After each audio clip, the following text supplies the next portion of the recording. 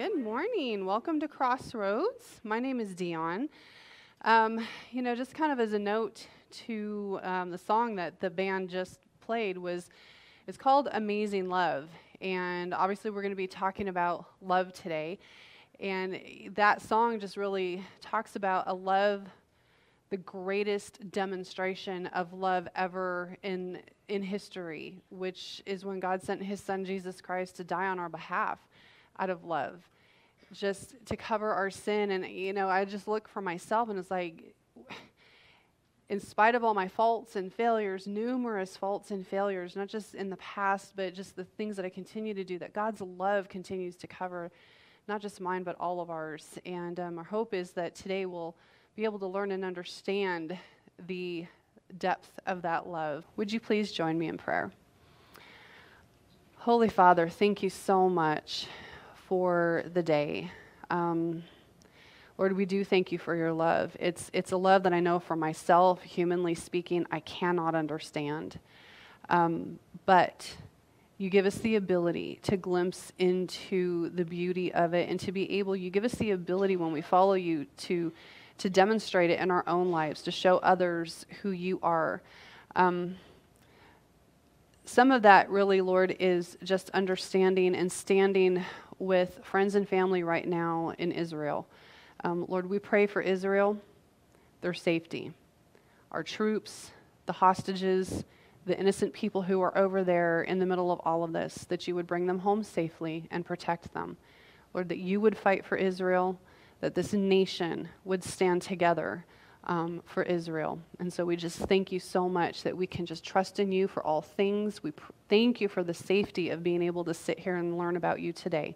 In Jesus' name we pray. Amen. If I speak in the tongues of men or of angels, but do not have love, I am only a resounding gong or a clanging cymbal. If I have the gift of prophecy and can fathom all mysteries and all knowledge, and if I have a faith that can move mountains, but do not have love, I am nothing. If I give all I possess to the poor, and give over my body to hardship that I may boast, but do not have love, I gain nothing. Love is patient, love is kind, it does not envy, it does not boast, it is not proud. It does not dishonor others, it is not self-seeking, it is not easily angered, it keeps no record of wrongs. Love does not delight in evil, but rejoices with the truth. It always protects, always trusts, always hopes, always perseveres. Love never fails. But where there are prophecies, they will cease. Where there are tongues, they will be stilled. Where there is knowledge, it will pass away. For we know in part and we prophesy in part. But when completeness comes, what is in part disappears. When I was a child, I talked like a child. I thought like a child. I reasoned like a child. When I became a man, I put the ways of childhood behind me. For now we see only a reflection as in a mirror. Then we shall see face to face. Now I know in part, then I shall know fully, even as I am fully known. And now these three remain: faith, hope, and love. But the greatest of these is love. How cute is that? How cute. Now, by the way, you may not have known it. You were just given a test. That is the most stringent, demanding requirement that God has put on any of us. To love like God loves. To not just love Him, but to love our neighbors. To love our enemies. That is the standard that God puts on us. Today is not a softball. It's not an easy message for me, because I have to stand in front of that test just as each person here has to stand in front of that test. The challenges that we face in fulfilling that, in living like Christ, has been I became a Christian at 33. It's been the hardest deal that I've had to work with, the hardest standard, the most perfect. And all of that we're challenged with. But at the same time, I know that God loves me that way. that God's love for me is patient, is kind. And because of the cross, he doesn't take into account a wrong suffered. This is the love of God that comes to us, and we're told that we should pass it on. And today's about experiencing it personally, but it's also about passing it on. This is the second message in a series that encourages us to be like Jesus. The standard for Christians is not just being okay, it's to be like Jesus. And we've been looking at each area of it. We introduced it last week. It's just like live like Jesus. This week is we should love like Jesus. So that's going to be our focus, how God loves us and how we're to love others. Next week is forgive like Jesus, and serve like Jesus, and obey like Jesus. Again, the verse is put up again for us. At the bottom, there's the definition of the word, or the Greek word, that is used for love in the Bible. There's several. There's like 8 Greek words for love. This specific one, when we've referred to God's love, is a love to agapeo, and it is enthusiastic, sacrificial affection or for another. This is supernatural love. It never varies. It never changes. It is consistent at all times and at all places. And, by the way, we're called to it. A new commandment, Jesus told his disciples, is that I've loved you. And remember, he'd walked with his disciples for 3 years at this point. They knew him. They slept with him, walked with him. They understood his love. They understood it to the point of, even as their lives went on, they chose to die for Jesus Christ, to lay their lives down. All but one died a martyr's death. Love one another just as I have loved you. He says, if we do that, if I do that, and you do that, we do it in our neighborhood, we do it at work, we do it in our marriages, our families, then others will see that, and they'll be drawn to it. This is the practical nitty-gritty of showing Christ to the world. They don't care so much how many Bible verses we know. They don't much care really about the churches we go to, the doctrines that we hold are important, or any of that other stuff. They want to know if we really, truly love like Jesus did. Jesus is respected, really, even in our culture that has turned away from many things of God. Jesus' rating, we looked at it last week, is still way up there. Christians, on the other hand, rating is not up there. I always point out, because this has been a standard joke, because used to be one of the most respected people in our country were Christians. Now we're rated with lawyers. I rest my case. What has happened to us? And again, this is the test. This is what people are looking for. So each week we've been unpacking that so we can live like Jesus Christ. Live like he lived in this world. And the truth is, love. When this world ends, when I die, when you die, the hope is that we will spend eternity in heaven and experience a love beyond anything that we can imagine. The only thing that's going to count is love.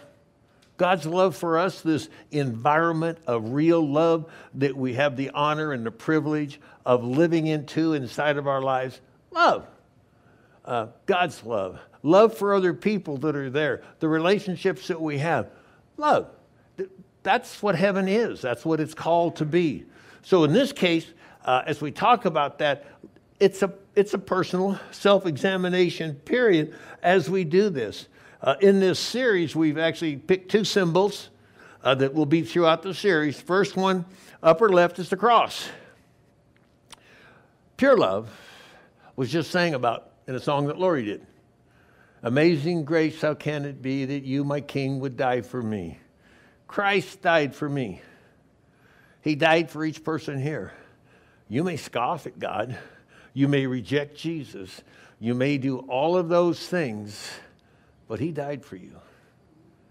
He died for me when I was a scoffer, a fool, a willful sinner. He died. The cross is always in view for a Christian because it's not a historical event. The sins that we commit today go to the cross. It's a current, ongoing reality. Not only Christ dying for us, but we see as we go, we lay our lives down for him. That's love. The other one is the wash bowl and the towel in the bottom right. The night Jesus was betrayed, he washed his disciples' stinky, manure-covered feet. Even Judas, who betrayed him. We're servants. We're called to be servants. So those two sit inside of the series that we're going through today. First thing, God's love, it's holy, it's supernatural. It flows out of his nature. It is the only source of pure love. You can't generate it here on earth. You can't generate it inside of ourselves. God's love is not a result of being drawn to some beauty or something worthwhile inside of this world. His love comes at us when we're most unworthy. He continues to love and to reach out. And this is what we're to show others, no matter how they treat us. Last week, we talked about Jesus' example and being like Jesus. We looked at it, we said, we gave a verse, which again underpins my life, is that we're to do nothing with selfish ambition or empty conceit, but each person that follows Christ with humility of mind is to have his attitude. Just as he laid his lives down for other people, even to the point of death on a cross, that's our calling. We're here to serve other people. We're to experience the cross of Christ and then to pick up our wash bowl and serve other people. Today, we're going to look at the source of this love, the supernatural source of God's love, how to receive it. How can we experience that from God and to other people? And then probably the most challenging part, really, is how to show that love in the mean streets of Ridgecrest. With people that we live with, that drive on our roads, that are our neighbors, that have opinions opposite of ours, political parties, any of those things. How do we show love in that situation? That will be where we're going at the end, and there'll be a final exam. I want to warn you up front, there will be a final exam today as we get through today. But let's talk about his love. First off, his love is holy.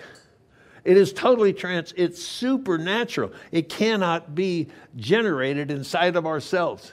Our God is a holy God. And this is a word that I think is publicly avoided,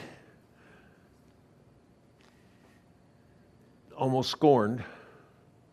Holy, without fault, without blemish, without evil intent. It's holy. When we look at visions of heaven given to us in the Bible, angels, people, humans are standing before the throne of God singing, "Holy, holy, holy is the Lord God Almighty." Overwhelmed by the perfection of heaven, overwhelmed by the perfection of God. The words that are appropriate are holy. And I think most Christians regularly experience that moment of in quiet solitude, maybe in a worship time, but mostly for me, it's always in a silent period of time when there's no one else up, there's no one moving. My dog is asleep, so I'm alone, not crawling around demanding food. I open my Bible. I open my heart. And I have a conversation with God.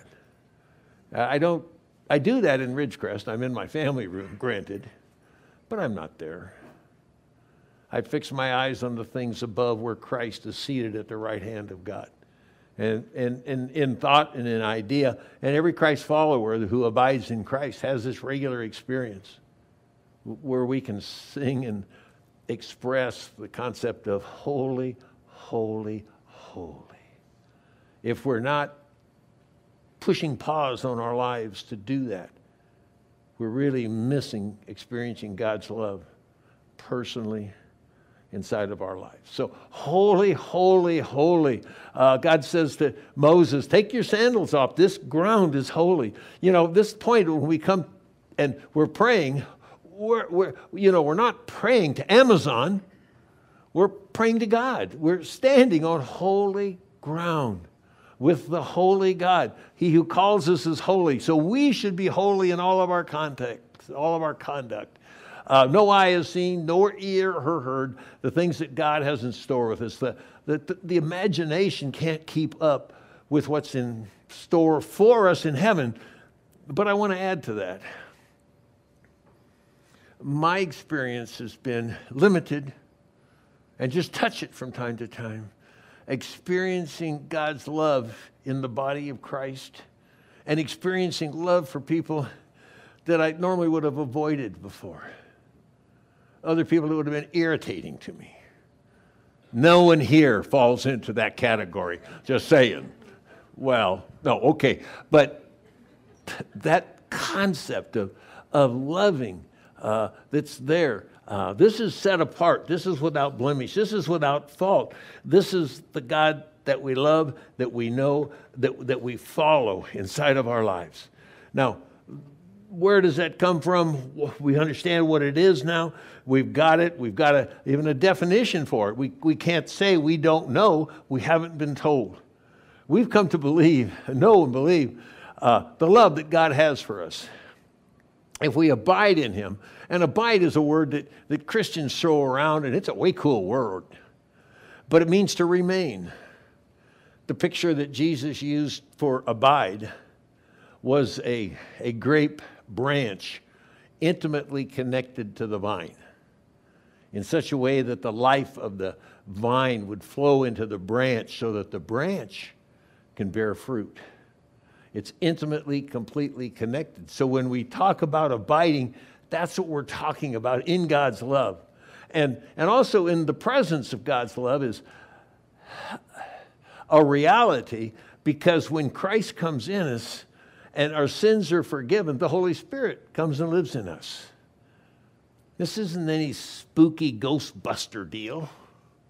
This is a spiritual reality that takes place. God, who is holy, is spirit, and he is truth. His Spirit, the third person in the Trinity, comes and lives in us. How do we know that? Because we have supernatural manifestations. There are times when we love the unlovable. We have joy in tribulation, knowing that God's with us. We have love, joy, peace in a world that doesn't have peace, and in my opinion is never going to have peace until the Prince of Peace comes back. You know, we've got each of those things: love, joy, peace, patience is characteristics of love, kindness, goodness, gentleness, faithfulness, self-control. These are all part of those who have experienced God. And this again is the litmus test. And inside of it, I underline one thing: it does not insist on its own way. You know, one of the biggest obstacles to keeping people from coming to Christ is we want to do it our way. Many people say, well, when I clean myself up, then I'll become a Christian.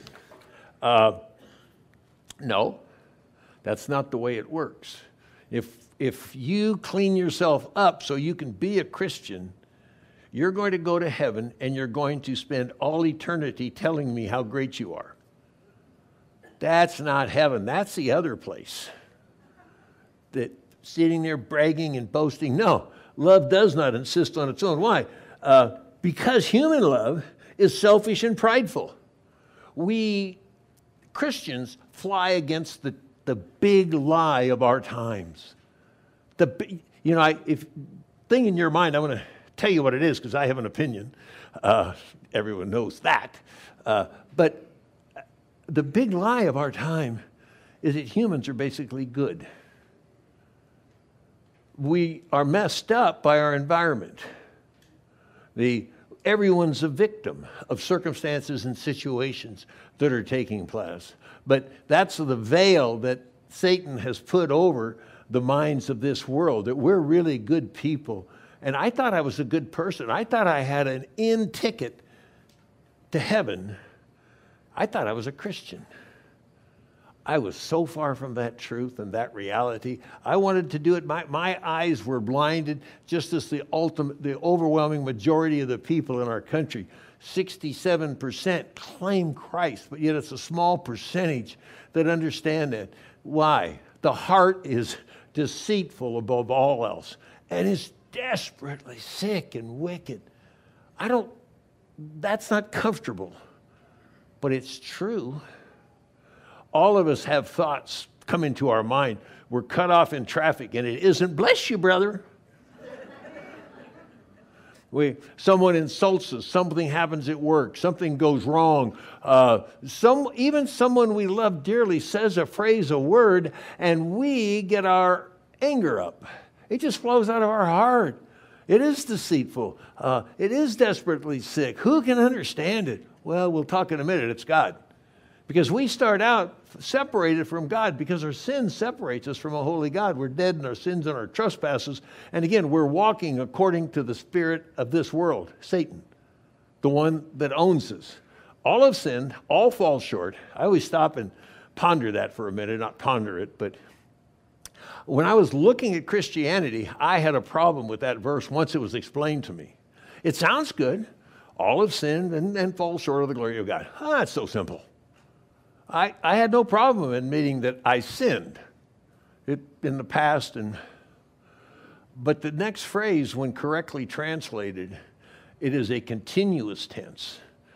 All have sinned, all continue, and continuously live in sin. If there's someone here today that has not sinned, don't raise your hand, please, because I think we all do. We don't mean to, but we do. If we say we don't sin, we call God a liar. This reality that we can't generate inside of us a holy love is because we're not holy. That means if it's not in us, we really only have one choice. We have to import it. And you cannot get it from Amazon. You cannot order it up and have it on your porch the next day. The only way to experience God's love is to experience God himself. God himself in us. Not our decision, his decision. Not our ways, his ways. This verse particularly, is a life verse. It's, I've been crucified with Christ. 33 years old, I made a decision that I was whacked out. And my only hope was in Jesus Christ.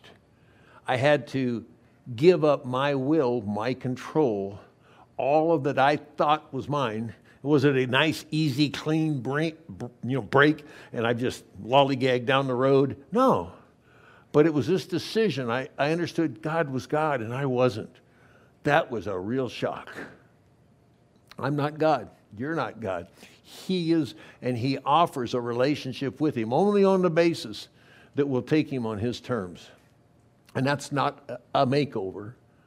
That's not a remodel. That's a total tear down and rebuild of our lives. Take down what we have and treasure and come to live with him. What does it profit a man if you gain the whole world, lose your soul? But if we do that, if the Spirit who lives in Christ lives in us, he'll raise us from the dead to a new life that Jesus lived. And it's a supernatural life. Do we become perfect? No. But we have resident in us a power and a knowledge that we can pass on to other people, that we can experience also inside of our lives. He moves inside of us and shows us. It's our choice. If we admit we're sinners, if we admit we have no hope, if we admit that our God is holy and Christ died for us while we were sinners, if we do those things, then we can experience Christ living in us and through us. Love is possible to us. Now, this comes as a shock to most of it. It came to me. I didn't understand what love was. Even as a Christian, I had no clue. I'm going to share an incident that happened in my life that was a transformation instruction on love. I had accepted Christ in Carlsbad, California, at a small church down there. God had captured my mind and my heart by giving me objective evidence for his existence and his reality. And over a period of time, I learned about the cross, I learned about Christ, and I said, I'm going to be a Christian. I give up. And my life changed. My external life changed really radically. Within 6 months, I stopped drinking. Third generation alcoholic, functional but alcoholic, smoking, language, all of those things that a good Marine does to be a good Marine. And I changed. It wasn't overnight, it was over a period of time. But I started to change my thoughts, my words, my life. It changed. But my marriage didn't. It didn't change. My wife and I had been married at the time I became a Christian 12 years. And it was a brutal marriage of two unsaved people in a power struggle to death. And we were going to win. Both of us were losing badly. We had 3 wonderful kids. And that a bunch of the glue that kept us together. As we went through these very tough years. Another thing that I say with a joke, but absolutely true. If your marriage is really bad and the Marine Corps sends you to Vietnam for a year, when you come back, you look pretty good to each other. She had someone to take the trash out. I had someone to, we look good. So I went to Vietnam twice, 2-year periods of time. I just had come back when I became a Christian. So our marriage was on the rocks. And we were growing. But then on a day that I want to describe was my lesson in love. I had not applied anything that I had learned as a Christian to my marriage. I had just assumed that she would figure it out because I took her to church and she should just line up. And that was her attitude also.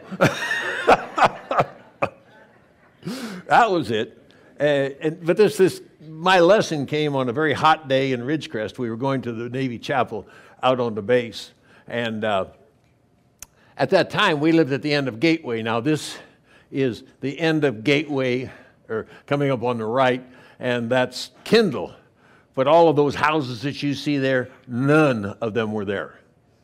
I got out of the Marine Corps. I was unemployed.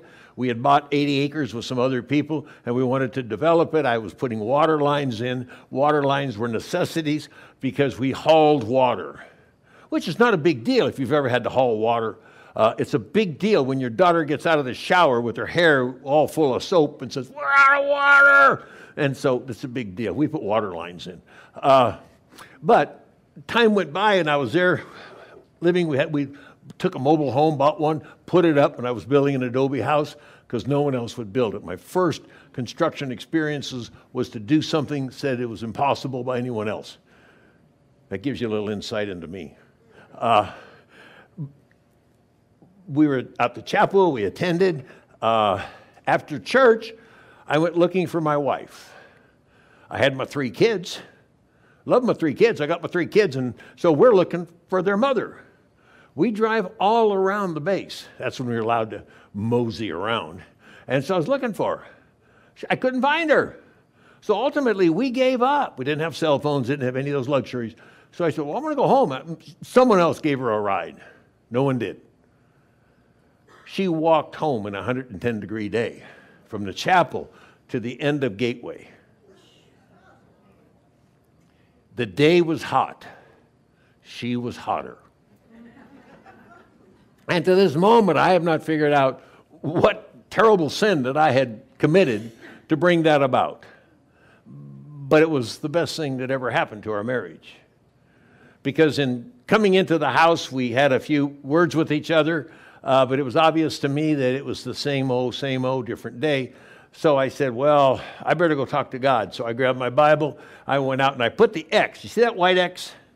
All those houses weren't there. There was one mobile home at that time, and it was very hot. That X marks a rock.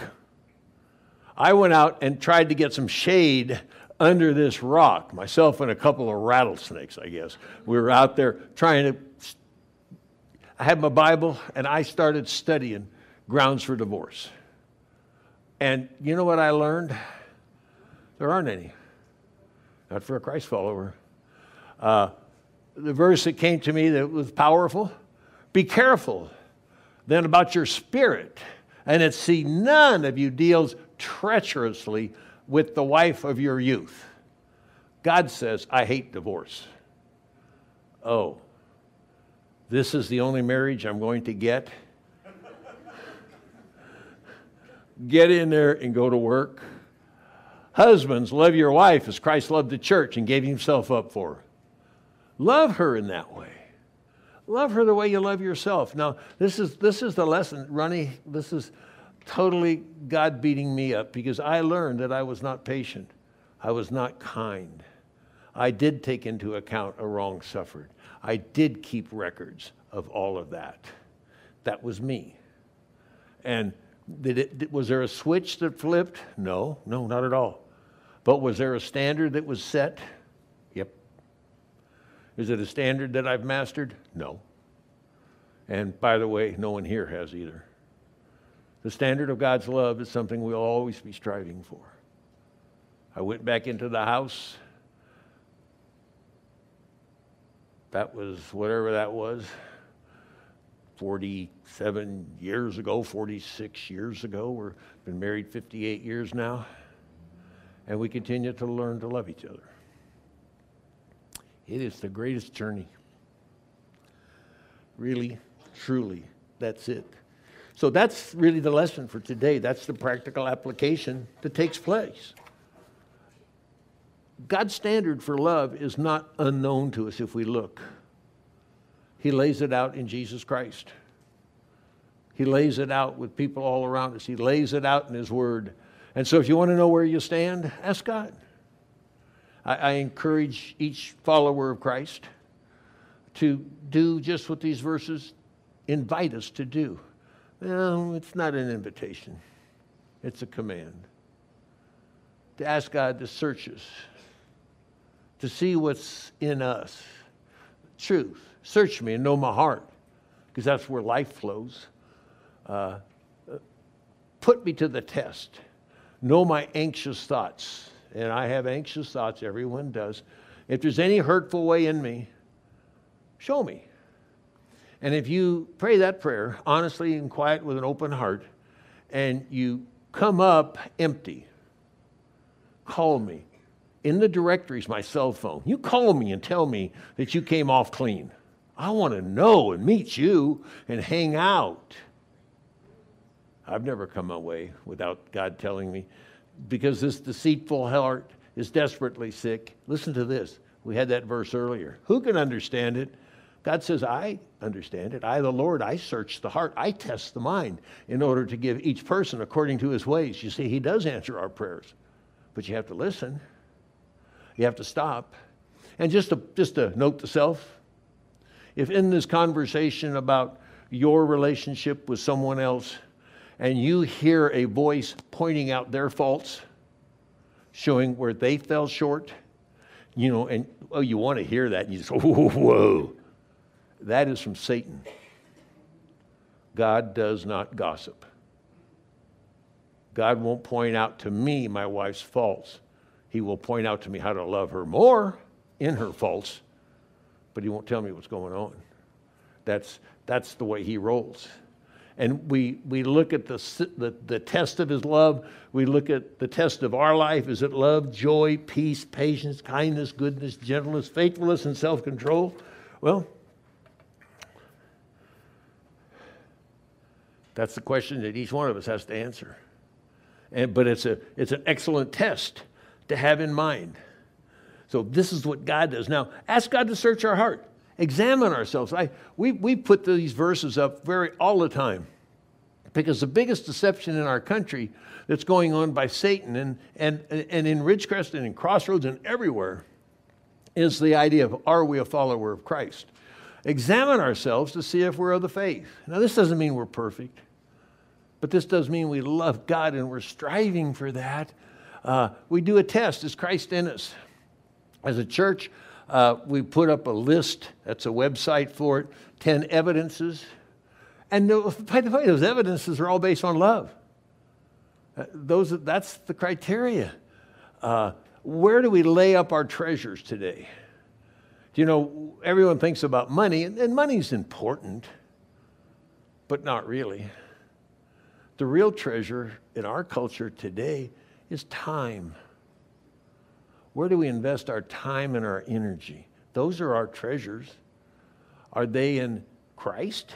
Are they in transforming ourselves? And is it in serving other people? We live in a church world here where I look out and I see followers of Christ pouring themselves out in so many adventures and opportunities to serve Christ, anywhere from the mission team to the fall into fun to the pumpkin patch. All of these things that are ongoing continuously. Examine ourselves. Look at the 10 evidence. Look at our relationship with others. You know, have you heard that it was said of old, you shouldn't murder? That's pretty clear, don't murder. But Jesus says murdering, that's not it. Every time we have anger against someone, we're murdering him in our heart. You know, now take that statement and move it immediately to the political arena that we live in.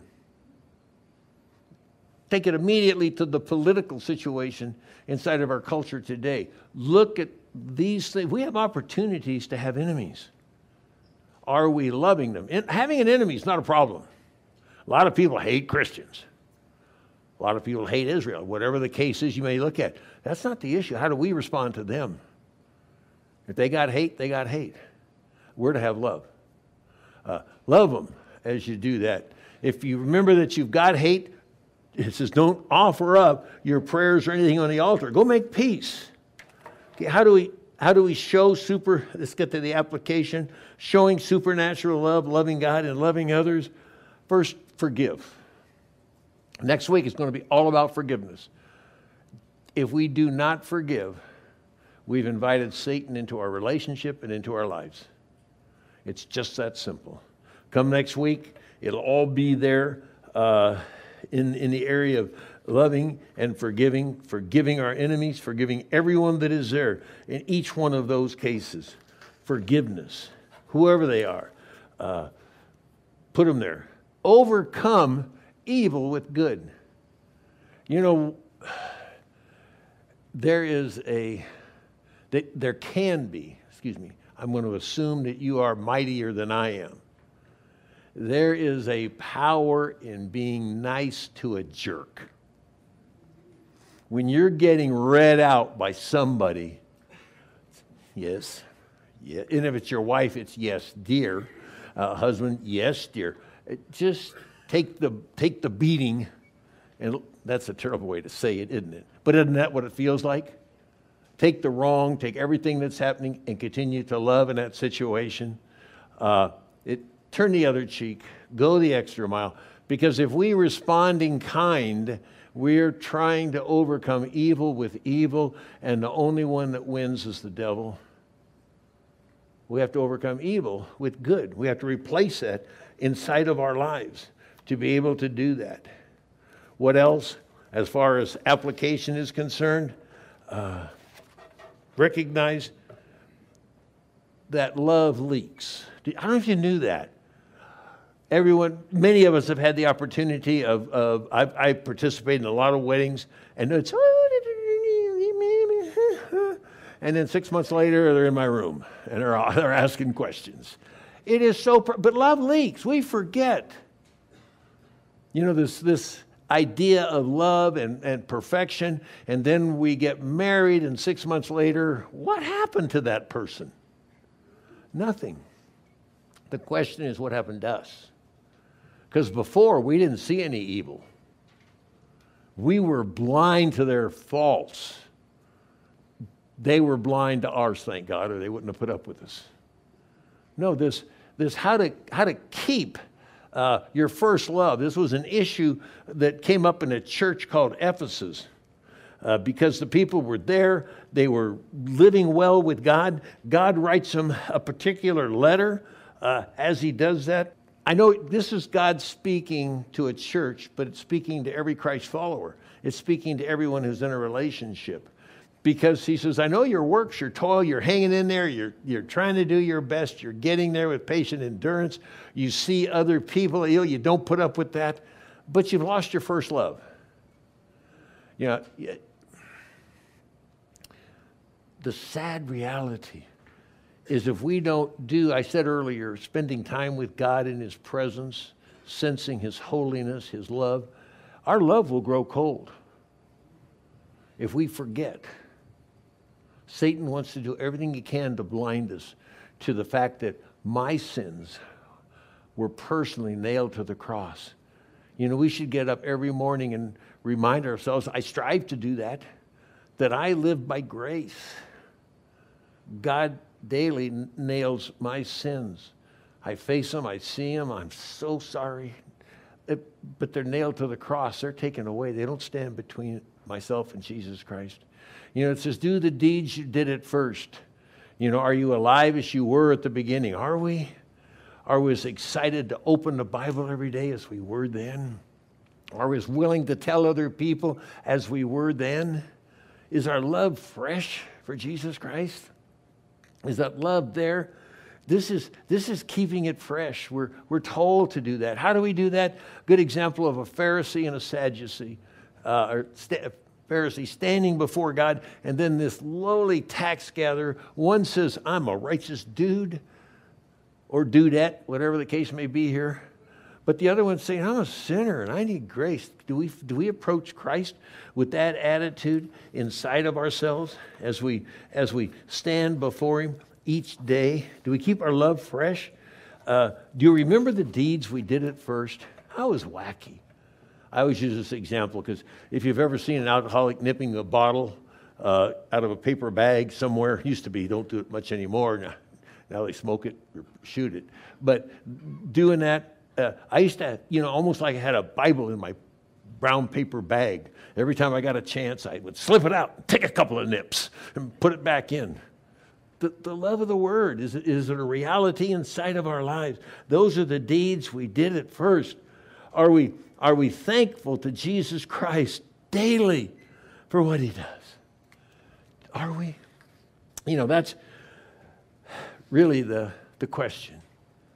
It really is the question. But each of these things, and summing it up and going to the last thing, the final exam is not given by me.